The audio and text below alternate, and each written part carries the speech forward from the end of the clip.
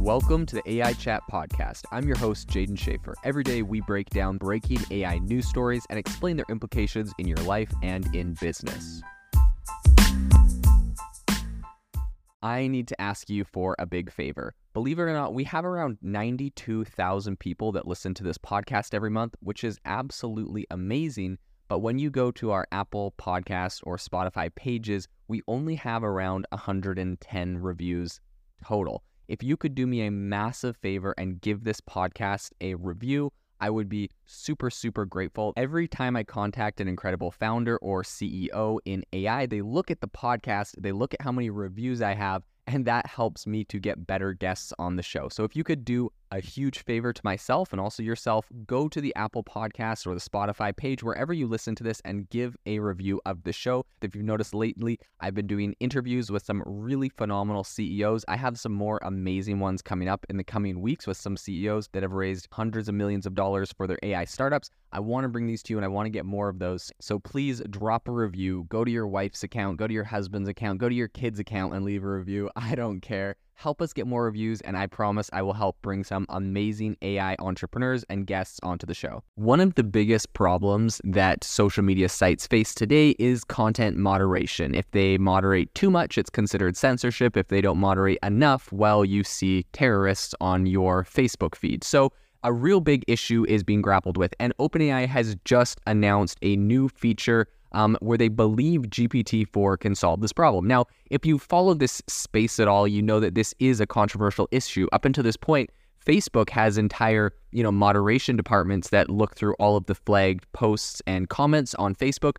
But the main issue here is that some of the content that they're looking through is so disturbing that they really, you feel bad for the people that have to moderate this content. And to that end, Facebook doesn't actually have employees that do this. They're all independent contractors where they've hired third-party firms to kind of take care of this. And it kind of begs the question, right? Why couldn't you just hire an employee to do this? And the reason is, I think they're really worried about the lawsuits, the trauma. They don't really know what the mental or emotional damage of this whole situation is. And so because of that, OpenAI has, unveiled essentially an innovative technique for content moderation using GPT-4. So, of course, this is its leading generative AI model, and the aim is essentially to alleviate the load on human moderators. And this is all explained in a recent post on the official OpenAI blog. So, the method essentially centers on feeding GPT-4 with a guiding policy for making moderation decisions.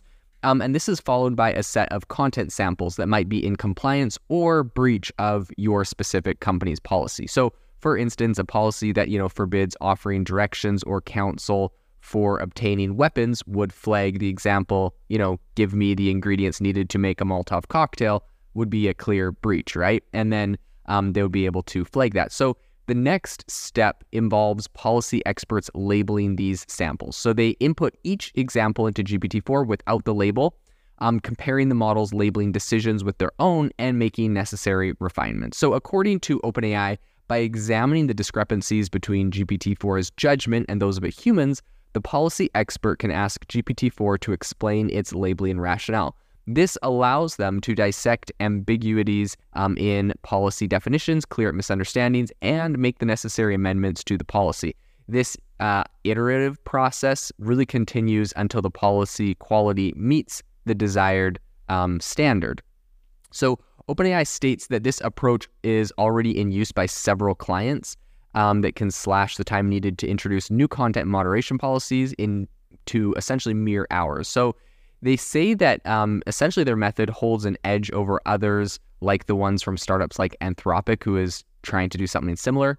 OpenAI criticizes the alternatives as being too dependent on models, essentially, and what they say are models, internalized judgments that are not allowing for, quote, platform-specific iterations. So, yet, AI-powered moderation isn't a novel concept, right? Google's counter-abuse technology team and Jigsaw division have been maintaining Perspective, which was released to the general public some years ago, and at numerous startups, including Spectrum Labs, Cinder, Hive, and then there's also the newly Reddit-acquired Odorloo, which also offers automated moderation services. So these tools are not without their flaws. For example, A past study from Penn State highlighted that certain social media posts discussing people with disabilities were wrongly flagged as negative or toxic by some widely used sentiment and toxicity detection models. And another research pointed out that older iterations of perspective frequently misjudged hate speech, especially those with altered phrasing or, reclaimed, quote unquote, reclaimed terms. So one core challenge stems from annotators. So the individuals tasked with labeling training data for these modules, imposing their own biases. So noticeably, there's often a disparity in labels from those who identify as all sorts of minorities compared to those who don't. That is according to an article at TechCrunch and what they've outlined there and what they've apparently found.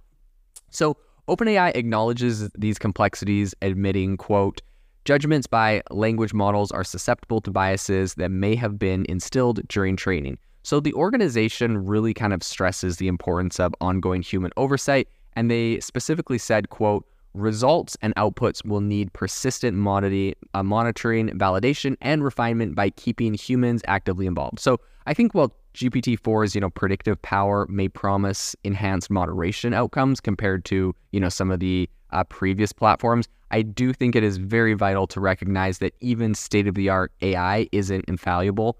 And I think the significance of human involvement, especially in moderation, remains very, very important. So overall, I think this is a very interesting area to follow. I think that, as with the problem I mentioned at the beginning with Facebook and kind of their whole content moderation army that they hire or outsource to contractors, I think if we could get some of that done by GPT-4 or other AI models and take some of the pain away from humans, in my opinion, that would be great, right? Like, I think a lot of times when we talk about AI and it can do something a human could do, people are like concerned, oh no, AI is taking human jobs. I think there's some cases where humans, if we could avoid it, shouldn't have to see grotesque and horrible things or hear horrible things as the moderators of these platforms. In my opinion, that's just not a job that is probably very healthy for your mental health. And so, I know that there's definitely a lot of professions. There's police work and all sorts of other professions where they have to deal with a lot of hard, traumatic, tough situations like that. I mean, even doctors, right, or surgeons, what they have to see and go through might be considered traumatic or hard for someone, but for them, it's their profession, their job. So there definitely is, there's room for everyone in that conversation. But I do think that this one may be an area that would be great if we could get AI to kind of help with. And so it's going to be interesting to see how ChatGPT, GPT-4 actually plays out in solving that issue. Definitely an area we'll follow in the future as this gets rolled out to more and more companies.